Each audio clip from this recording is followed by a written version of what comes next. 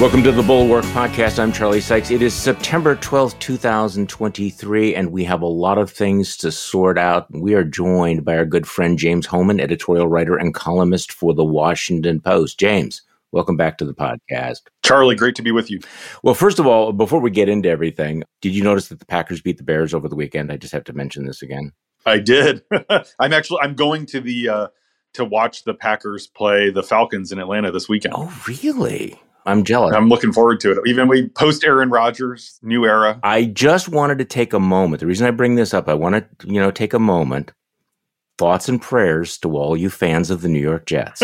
That's all I want to say. There's no schadenfreude, just thoughts and prayers for all you New York Jets fans, okay? So can we move on to the business at hand? Because I had to get that out of the way. Let's talk about something less divisive, which is politics. Yeah, so I'm looking at the headline in the NBC News website. Kevin McCarthy faces a perfect storm of demands as shutdown looms.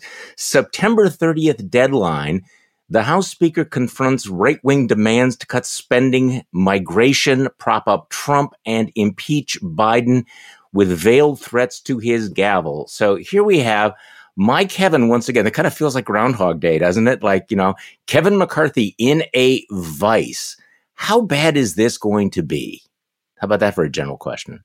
I think it is going to be bad, but I learned to kind of respect McCarthy's political skills during the speaker vote fight. Obviously, he has such a narrow margin for error, and who knows what his own agenda is. I think he's just trying to survive. But he was able to hold on for that speaker's fight. Obviously, some of the hardliners say this time's going to be different. They said that a few months ago. And the debt limit he pulled out of a hat, kind of, yeah. Exactly. On paper, it's really difficult. There's a lot they have to do. The base is restive. It feels like they're walking into all the same traps that opposition parties have walked into in the past. Well, is there any way to avoid a shutdown? Because it appears that the hardliners, this is their last card to play, right? I mean, the hardliners are demanding an impeachment inquiry, and we learned this morning that Kevin McCarthy is going to cave in on that. They're, talking about, defunding the special counsels. They're talking about defunding Ukraine. Others, have draconian spending cuts that have no chance of actually being passed. But is there any way that he can finesse this without shutting down the government, or is that a just foregone conclusion? Sure, I think he could. I think that there's a way that you can wrest the votes with the right kind of leadership and the right sort of face-saving. But a lot of people that I am talking to on Capitol Hill in both parties are very, very pessimistic. But the leadership has a lot of tools at hand to twist arms and to get the vote. If Kevin McCarthy wants to avoid a shutdown, he can. He might need a little help from the White House. But can he do that? You're right. I mean, obviously, if he wants to avoid a shutdown, he can cut a deal with the White House. He can get Democratic votes. But wouldn't that come at the price of perhaps his speakership? I mean, I can see how he can keep the government open. I can see how he can keep his speakership. I'm not quite clear how he does both. Well, perhaps this playing footsie with impeachment is part of an effort to sort of, let's avoid a shutdown. Feed the alligator. We'll give you your committee to pursue impeachment, but don't make us look like we're unserious about governing. That could be part of the calculus. Okay, so let's talk about this. Does he have the votes to go ahead with the impeachment inquiry? Over the weekend, we have, people like Ken Buck, who's very, very conservative congressman from Colorado, who are saying, look, he doesn't have any reasons to pursue this. I'm just reading a quote from Ken Buck. On the one hand, we've got to pass a short-term funding bill, and we also have the impeachment issue. We also have members of the House led by my good friend Chip Roy, who are concerned about policy issues. So you take those three things put together, and Kevin McCarthy, the Speaker, has made promises on each of those issues to different groups, and now it is all coming due at the same time. I guess the question is, are these reconcilable? Because Kevin McCarthy has finessed this so far. His political skill has basically been to, throw out promises like Skittles, some of which are like mutually exclusive. Right. Exactly. Yeah. And I mean, the Post did a feature a few months ago, and it was the 5 families of the House Republican Conference. But what's funny is the McCarthy folks loved it. And, they said that this really is actually what it's like. And I think that it's true, and maybe that's not tenable in the long term. obviously this is coming against the backdrop of an election being not much more than a year away. And so if you're Kevin McCarthy, how much are you thinking about your own survival? Yeah. Which obviously everyone thinks of that first. But how much are you thinking of strengthening your party's hand going into the election? Biden looks so weak right now in the polls, but a Republican impeachment inquiry could end up playing to his advantage. Even a shutdown fight could end up playing to Biden's advantage.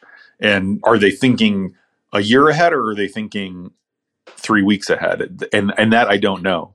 This is where it's counterintuitive, because normally I think it's a safe bet that nobody wants to be impeached. Impeachment inquiries are bad, sort of like indictments. And yet, in this sort of upside down political universe, Joe Biden could use a lifeline right now. And maybe this clown car impeachment inquiry could be exactly what he wants, because it's interesting. They're backing into this before they have any real evidence. I mean, and this is kind of the problem when Republicans are pressed, well, what exactly is the hard evidence that would justify the impeachment of Joe Biden?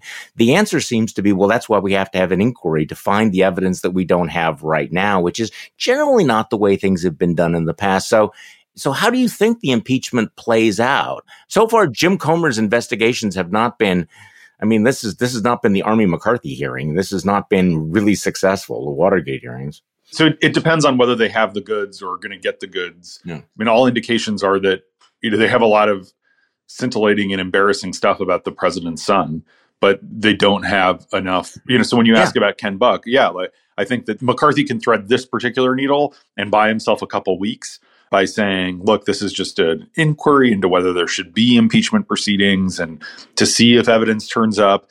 And that's how you can sort of get the bucks of the conference to go along. But then, you send articles of impeachment to the House Judiciary Committee. I'm not sure what those articles of impeachment would be for. And that is where it gets dicier. And if they don't have the goods, give me an example. What are the goods for people who haven't been paying attention to all this? Yeah, I mean, I think in this case, it would be evidence that Joe Biden directly benefited financially in more than just like Hunter paid his cell phone bill one time. That he was part of these sleazy deals of Hunter. Exactly. And the deals were sleazy. And I think Democrats should stipulate that. No, I mean, Hunter Biden clearly was trading upon his father's name. He had these sleazy international deals, and he made a lot of money, which he blew on cocaine and women. I don't know what he did with it.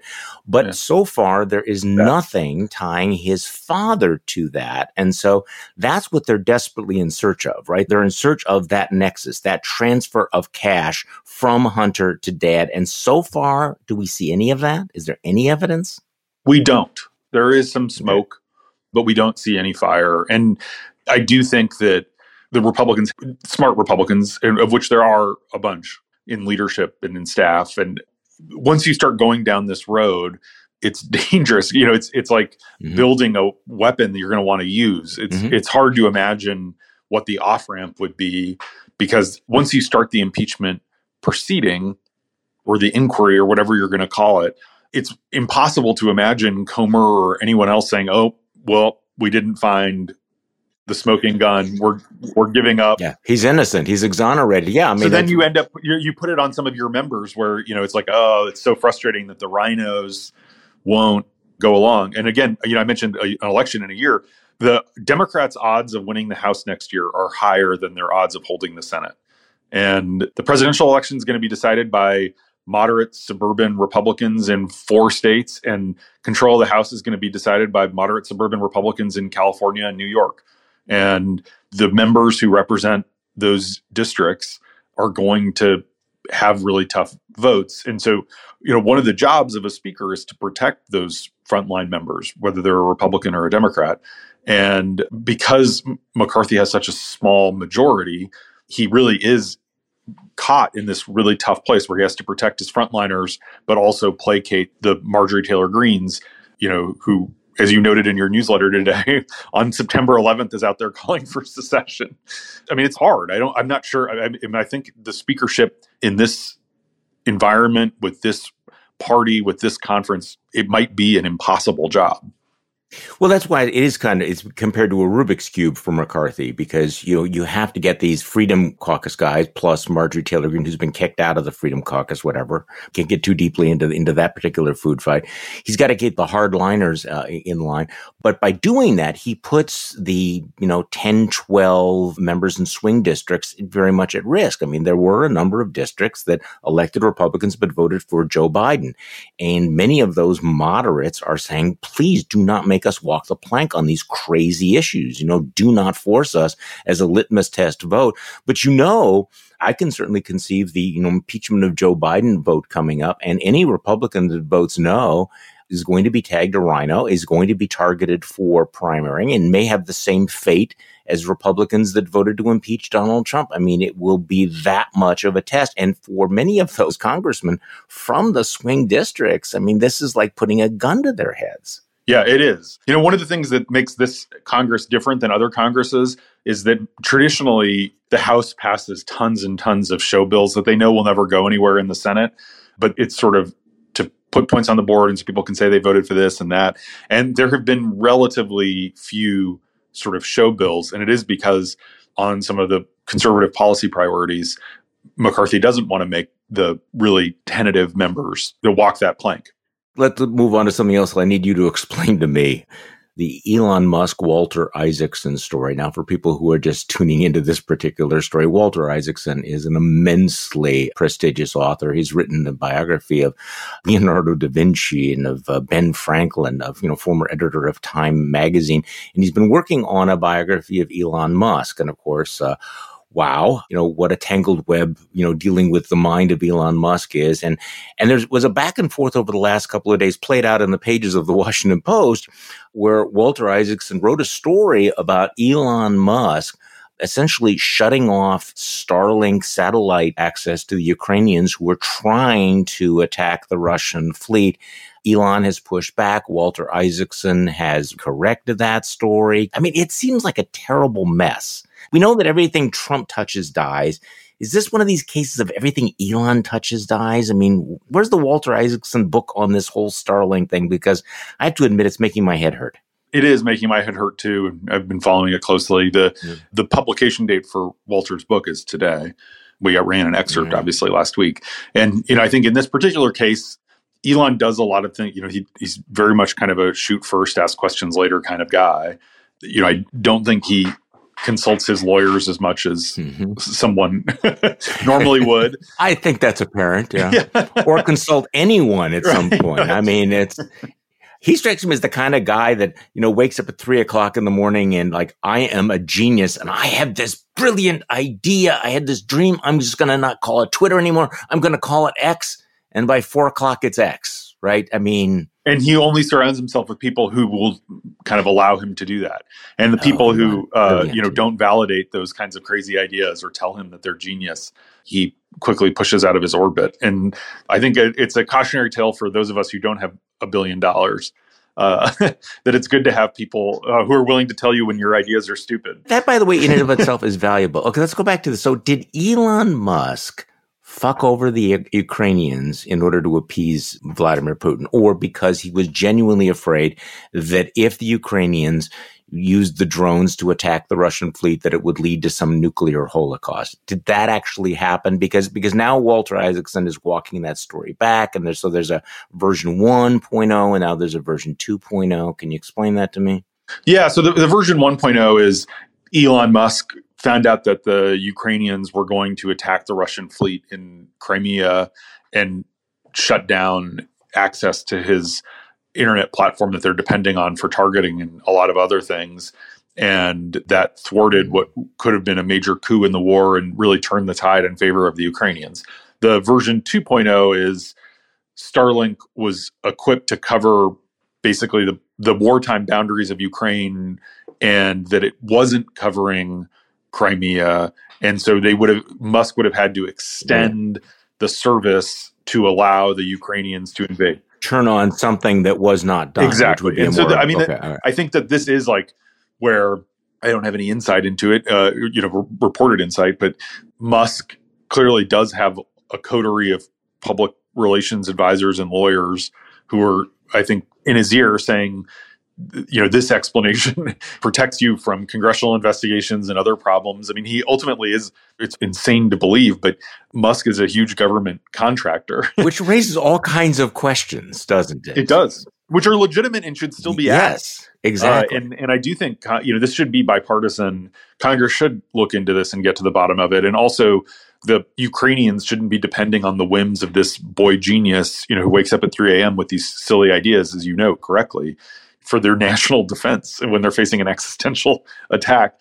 I do think that there are lots and lots of questions we don't know the answers to, but it does seem like Musk basically did undercut the Ukrainians. On the other hand, to be fair, Musk gave the Ukrainians Starlink in the first place when he didn't have to. But that's the thing about the largesse of billionaires. What they give it, they can take it away. I mean, you're calling Eugene Robinson, I'm just looking at the headline here, raises the really large fundamental question that Elon Musk should not be calling the shots on how Ukraine fights or any other ally of the United States. It's one thing to say, okay, Elon Musk is screwing up Twitter and he's created this cesspool of anti-Semitism and hate speech and all of that. That is bad enough. But here we have a major government contractor who feels somehow entitled to make major decisions of life and death, foreign policy, war and peace. And wow, that just doesn't seem like a good idea. It doesn't. And let me add, while we're talking about Russia, and Musk has had conversations with senior Russian officials and all that. I mean, the thing that actually should alarm us more than Russia, in addition to, is China, where Musk really has played nice with the Chinese Communist Party and, is knee deep in construction in China and trying to do business in China and is totally very much caught up in the CCP. And I think that should be really alarming, that this guy has such business interests. If you are a United States senator right now or a member of Congress, wouldn't this be like the most urgent thing to have a public hearing about? Is Elon Musk in the position to do anything to kneecap U.S. defenses against, say, China because of his conflict of interest? Why have we given him this kind of access? Or how much power does he have to do that? I would just like the answer to that. Maybe the answer is no, he can't shut off our satellites because the Chinese called him up and say, you can't build Teslas here anymore unless you shut off the satellites that are protecting the United States. Maybe that doesn't happen, but maybe it does. Also, I think the question I would ask is how can we, whatever dependency we have, however bad it is as a country on Elon Musk, how do we get rid of it? How do we stop it? How do we backfill it? How do we zero it out? Are there reliable defense contractors that we can partner with? Those are the questions that I'd be asking if I was a senator. Okay, totally switching gears now. I want to get your take on this controversy involving the Democratic governor of New Mexico, Governor Michelle Lujan Grisham, who just issued an edict temporarily banning the carrying of firearms in Albuquerque. Let me just read you this story. I think this is from CNN. New Mexico Governor Michelle Lujan Grisham signed an emergency order banning both open and concealed firearms in Albuquerque and surrounding county on Friday, setting off a stream of backlash and legal challenges. The ban is part of a public health emergency declaration over gun violence and drug abuse. The Democratic governor cited the killings of a 13-year-old girl and an 11-year-old boy, as well as 2 mass shootings in the state in May, in her declaration. So this is a 30-day suspension of open and concealed carry laws. So your take on that, you kind of understand where she's coming from on all of this, but it is kind of breathtaking to issue an edict wiping out all Second Amendment rights. And of course, the backlash is national and local sheriffs saying they're not going to enforce it. A lot of gun rights advocates saying, see, we told you they were going to suspend the Second Amendment, and she just freaking did it. It is breathtakingly unconstitutional. It is a gimmick that will be struck down in court, should be struck down in court. And it is exactly the wrong approach for lots of reasons. Again, you can be sympathetic to gun violence, horrifying those cases, but we're seeing this rollback of public health emergency powers in lots of places because there was overreach during COVID and there were too many restrictions. And, if we could do it over again, I think even a lot of Democrats would say, maybe we shouldn't have force churches to close and that kind of thing. But now these emergency powers are being rolled back because they're being abused in this way. And, I think for all of us who spoke out against Donald Trump using emergency powers to divert money that Congress wouldn't appropriate to build the wall, this is a similar illustration of a politician, mostly for show, kind of invoking these executive authorities that she doesn't have to do something that is extra constitutional. I mean, I was heartened to see Ted Lieu, the Democratic congressman from California, speak out against it. I was going to mention that. Very liberal. Yeah, very liberal member. And even David Hogg, who was at Parkland and I think runs the group March for Our Lives, big liberal gun control group.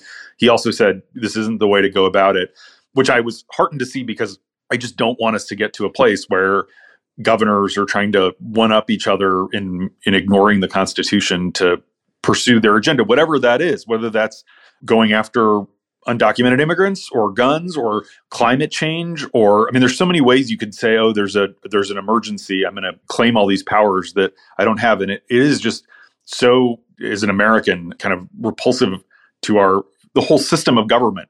You cannot just do what Governor Grisham did.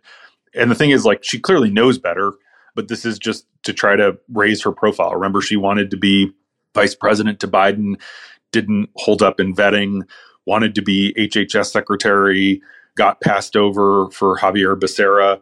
And I think this is an example of the Peter principle of someone who, probably belongs in the House, not as governor. Well, I mean, to your point about, the outrage about Donald Trump calling for terminating the Constitution, and then you have a governor who basically says, yes, I'm going to be terminating these constitutional rights because I think I have the power. You're right. She's going to get slapped down. I'm really surprised by things on social media. But when Ted Lieu, who's a very liberal Democrat, came out and said, hey, really, you can't do this, I thought that was kind of an interesting tell. All right, I want to get to presidential politics in just a moment, but something else that hasn't been on my radar screen that is really immensely important, and you've been watching closely, these upcoming legislative elections in Virginia. There's been a lot of buzz. Is Glenn Youngkin possibly going to be a late entry into the presidential race? And he's made it clear that he's going to focus now on trying to flip the Virginia legislature. And again, I understand people going, wait, this is one state, the legislature in one state. Why is it so important? Well, tell me why it is so important, because it certainly is going to give you an indication of what the mood of the electorate is, which is kind of a leading indicator going into next year, isn't it? Yeah, it is. And I mean, there's a lot of things that'll tell us. Glenn Youngkin wins in Virginia by 2 points a year after Biden wins by 10 points. And if you'll recall, the potency of parents' rights, parents matter, the backlash to critical race theory, everything that was happening in Loudoun County relating to transgender issues and sexual assault. And Terry McAuliffe screwing up, by saying parents shouldn't get to say what is done in the classroom. And, there's a bunch of swing districts that are genuine swing districts, which is, increasingly rare in federal House races. But here, where there's a ton of districts with competitive state Senate and state House races where Joe Biden carried it, Glenn Youngkin carried it, and then a Democrat carried it for Congress in 2022. And so it really is a great proxy and window, for one, on whether the parties will be motivated. Will voters be motivated to come out? The biggest issue, certainly as far as Democrats are concerned, is abortion. And right now there's divided government. The Democrats narrowly control the state Senate. The Republicans narrowly control the state House. And then you have a Republican governor. And Glenn Youngkin says that if Republicans win control of the House and Senate, and both really up for grabs, then he will sign a 15-week abortion ban, with exceptions for rape and life of the mother and incest. But what he has declined to say is if the Republican legislature passes a 6-week ban, would he sign it? And he's kept the door open to that. And he said, look, 15 weeks is what we're going to get. But so you have Democrats who are going around saying, this guy's, he's going to sign a 6-week ban if he can. He will be able to sign a 15-week ban if Republicans just pick up a couple seats. So it is a test of whether Democrats can still use the Dobbs decision and the abortion issue to rally their voters. So is that the dominant issue? Republicans are trying to make the kind of education, parents' rights, the dominant issue. Youngkin's popular. He's in the 50s, approval rating wise. There was a big state surplus, thanks in part to federal money, but the state's doing pretty well. Youngkin has done a bunch of good stuff with trying to raise educational standards. He has tried to invest in behavioral health. He has cut taxes. I mean, there's the kind of a record that he can run on of actually doing a bunch of stuff in divided government. Youngkin is going around the state doing these town halls in the swing districts because he is popular. And the big sign behind him at these town halls says Parents Matter. And he's still he pardoned a Loudoun County father over the weekend. So certainly in Northern Virginia's swing districts, Republicans aren't running on, we're going to restrict abortion after 15 weeks. Right. But I do think if Republicans win control of the state House and Senate, I think it will say something about the flagging, galvanizing power of Dobbs, going into 2024. What are Democrats saying about this parental rights issue? They're saying, yeah, we want parental rights. You have a lot of Democrats in competitive races saying it was a mistake to keep the schools closed for so long. That was wrong. We shouldn't have mask mandates again. Parents should have a say over their schools. And, so they have moved to a reasonable place on these issues. And I guess what Democrats are saying is now Republicans have gone too far, that this isn't just about school closures, that this is about book bans and culture war stuff. And in one of these swing districts in Loudoun County, in an open state Senate race, the Democrat is talking a lot about whenever the education stuff comes up, she responds by talking about school shootings and the need to deal with guns. So I guess that's part of their messaging too. Okay, well, speaking of culture wars, you had an item that was kind of eye-popping. I don't know who originally reported this, but at the Iowa game, where, of course, Trump was there and got loudly booed, and Ron DeSantis was there as well. I'm sure he got cheered and booed. But there was this initial report, DeSantis' campaign is geo-targeting an ad directly to people's phones in the stadium that hammers Trump for allowing transgender women to compete in Miss Universe. Wow. And as you point out, imagine this being your case for why you should be the leader of the free world, small, narrow-minded, and unserious. As it turns out, it wasn't DeSantis' actual campaign. It was DeSantis' super PAC, Never Back Down. But still, James, is this the issue? Yeah, it's their message. Is this the issue?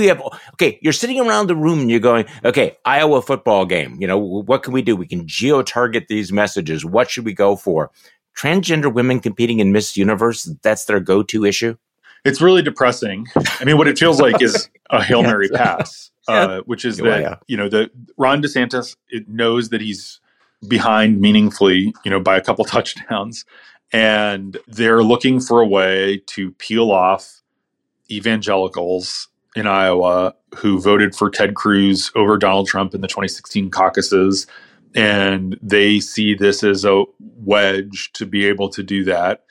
And so they're running that play. But I do think it shows a fundamental unseriousness. That's your rationale for being the leader of the free world. You shouldn't be the leader of the free world. It is the super PAC, not the campaign, but it's embarrassing. It's embarrassing that that's your message. I'd forgotten that Donald Trump controls Miss Universe. I mean, or used to control Miss Universe. So is this a thing really that... Does he still control Miss Universe? He still own it? No, I think he sold it. He sold it a couple of years ago. So did he allow transgender? I mean, what? This is so weird. It's I'm embarrassed to ask. I don't know the facts here, so I don't want to say anything wrong. But yeah, I think this was something that happened a decade ago, and it was one person or I don't know, so I don't want to speak out of school. But if the debate is over who has done more for trans rights or whatever, Trump did a lot during his presidency to undo stuff that the Obama administration had done. But the conversation should be bigger. If you're trying to stop Republicans from nominating Donald Trump, trying to out-Trump Trump is not the way to do it. You have to offer something different. This, I think it reflects sort of a strategy that clearly is not working. And it increasingly feels like, barring some actuarial issue, Trump's going to be the nominee. And so these are sort of gasps to try and stop that. But it just feels like if this is what you're throwing against the wall and hoping it sticks, it's you're not in a very good place, however many days out we are from the Iowa caucuses. We've talked before about this, the kind of the rocky marriage between Ron DeSantis and this super PAC run by Jeff Rowe. For people who aren't, this is getting a little inside baseball here, but you have the campaign and then you have the super PAC, and the super PAC has all the money, but it's run by somebody differently. And under the law, they're not supposed to coordinate. They're not supposed to talk. So that's why they leaked that pre-debate memo that blew up in everybody's face. And there are multiple reports that Ron DeSantis is like, what the F is going on with these guys? Jeff Rowe is basically buying multiple summer houses off this campaign while the thing is just going up in flames. I mean, this is part of the massive mega grift of American political consultant politics, isn't it? Rowe was Glenn Youngkin's strategist in 2021. We did a better job there. But yeah, exactly. We were talking about embarrassing and trivial things. We need to remind people, there are actually really, really important things that could get screwed up with all of this, performative politics, including in Washington, D.C. I mean, Kevin McCarthy's trying to figure out how not to shut the government down. But we have FEMA money for disaster aid. And as you've pointed out in the Washington Post, Congress is going to have to decide whether or not to reauthorize the Vise authorization that was passed after 9/11. So talk to me about that, because I know you've done a deep dive into that issue. I have, yeah. So the Section 702 was passed in 2008 on a bipartisan basis. And the idea was essentially to allow the government to conduct foreign surveillance, even if hypothetically like two Iranians are communicating over Gmail.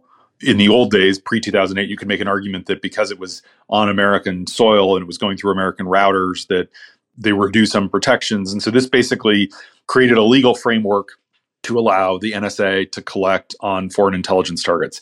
The challenge is that inevitably, of course, Americans are communicating with foreigners who are under surveillance. And so there's sort of incidental collection of American communications, phone calls and emails when they're talking to people who are targets of foreign surveillance. And so the big question is, who should have access to that material? Should they need a warrant to have access to it?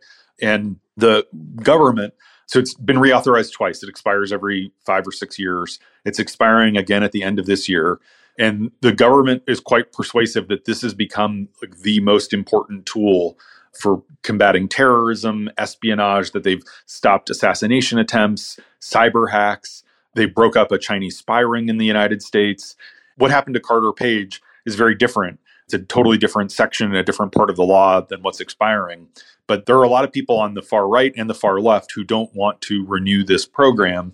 And there have been some abuses. The FBI was searching the database of 702, which is the foreign intelligence stuff. They were checking the names of Black Lives Matter protesters and January 6th rioters to see if they were involved with any foreign intelligence agencies, out of fear that maybe there was some government behind what happened on January 6th. There was not. And so there's a lot of oversight, and it's sort of like that shouldn't have happened. And so we wrote an editorial in the Washington Post last week outlining some reforms that can be made to the program. For example, it shouldn't be used for non-national security related criminal investigations, but the tool is so essential. 59% of the items in Joe Biden's presidential daily brief last year cited intelligence gathered under Section 702 of FISA. So that would all be closed off if this program isn't extended by the end of the year. And right now it looks like it may not be. So I think it's essential to extend it, and Congress, in a bipartisan way, needs to get its act together. I think this is going to be the most important national security thing this Congress does. But, you can do it in a smart way with reforms, and both sides can sort of get what they want. And there's some trading space, and the administration's willing to negotiate. But that's one of those issues that is on the back burner, but really does matter, especially, here we are 22 years after September 11th. And this system was created to prevent sort of the high wall of separation between foreign intelligence gathering and domestic law enforcement. This was supposed to fix that. And so if you re-erect that barrier, we're just asking for another attack. So will this be up to Tommy Tuberville? Unfortunately, I mean, they can bring it to the floor. I mean, there's a lot of people that are never going to vote. This just brings up this strange story that I'm going to admit I completely do not understand why the United States Senate is allowing Tommy Tuberville, one guy, to hold up all of these military nominations and promotions. Why Mitch McConnell is allowing this to happen, why Chuck Schumer is allowing this to happen, why the United States Senate continues to have this weird tradition of one member being able to put a hold on nominations. That's not in the Constitution, is it, James? I mean, that's not something that the founders, thought was a good idea. I mean, isn't this a good moment to say, this is just crazy? Well, yeah, I agree. It's shameful what Tuberville is doing. I know a lot of really great guys who are in the military who are affected by this directly. There are reasons why, this is not in the Constitution. The framers, we had an Articles of Confederation that gave every state veto power over everything, and that didn't work. So we came back 9 years later and wrote the Constitution. So the kind of the heckler's veto is not a good way to govern. I'm a supporter of the filibuster. I think that it prevents craziness on both sides and prevents kind of erratic movements and lowers the stakes of our elections. But I do think that McConnell and Schumer both have levers at their power to sort of jam through these promotions. And these are all like deserving people who, it's not just the chairman of the Joint Chiefs of Staff, it's lieutenant colonels and colonels. No, I think this is a good moment to revisit some of the hold policy.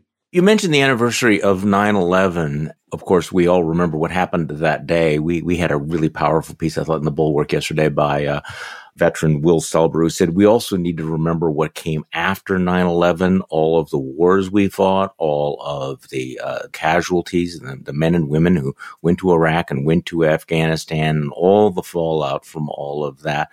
And this is a good moment to look back, and we had two anniversaries. We, of course, have the 9/11 anniversary, and we have the anniversary of the pullout from Afghanistan. And you've been looking at the question of, okay, let's remember what happened in Afghanistan, including the state of women in Afghanistan, because that continues to haunt us, doesn't it? It does, and it should. And it's hard because it's much harder to report from Afghanistan now because the Taliban took over 2 years ago. And, what happened at Abbey Gate was terrible and sad. And, I spoke out against pulling out of Afghanistan. I thought it was a bad idea. I think that's been vindicated. And the women who are left behind, it is like worse than the worst case scenario. They have done so much to suppress them, to keep them from learning. The Taliban, I never believed them. I don't think any serious person did. But the Taliban claimed this time was going to be different. It wasn't going to be like before. They were going to let women learn and work. And they have not. And they've banned contraception. They've forced women out of schools. They've banned women most recently from visiting national parks. Some Dubai billionaire offered a bunch of 100 Afghan girls scholarships to come study in the UAE. And the girls boarded a private plane, and the Taliban, the Ministry of Virtue and Vice, came and dragged the girls off the plane. I mean, they're treating half their population like, animals, and it's unconscionable. And this is a reminder, and I understand the problems with Afghanistan and Iraq and all that, but the essential nature of American leadership, and there is a vacuum. The jungle does grow back. When America's not there, there were 4 million girls who were getting education because of a relatively small number of U.S. troops who were keeping the peace in Afghanistan. We had virtually no casualties the last few years up until the pullout. So it is a reminder 22 years after 9/11, after the bad taste in our mouth from Iraq, American leadership still matters, and that it's essential. And this idea that the world will be okay without us is just plain wrong, especially as there are so many people like the Russians and the Chinese who are now making inroads into Afghanistan. And, China's getting mineral rights and various things. It is a tragedy on so many levels. Just because it's not in the newspapers or on the front pages doesn't mean we shouldn't be remembering those women left behind. Yeah, the jungle does grow back. James Hohmann, editorial writer and columnist for The Washington Post, thank you so much for joining us on the Bulwark podcast today. Always a pleasure, Charlie. Great to be with you. Thank you. And thank you all for listening to today's Bulwark podcast. I'm Charlie Sykes. We will be back tomorrow, and we'll do this all over again.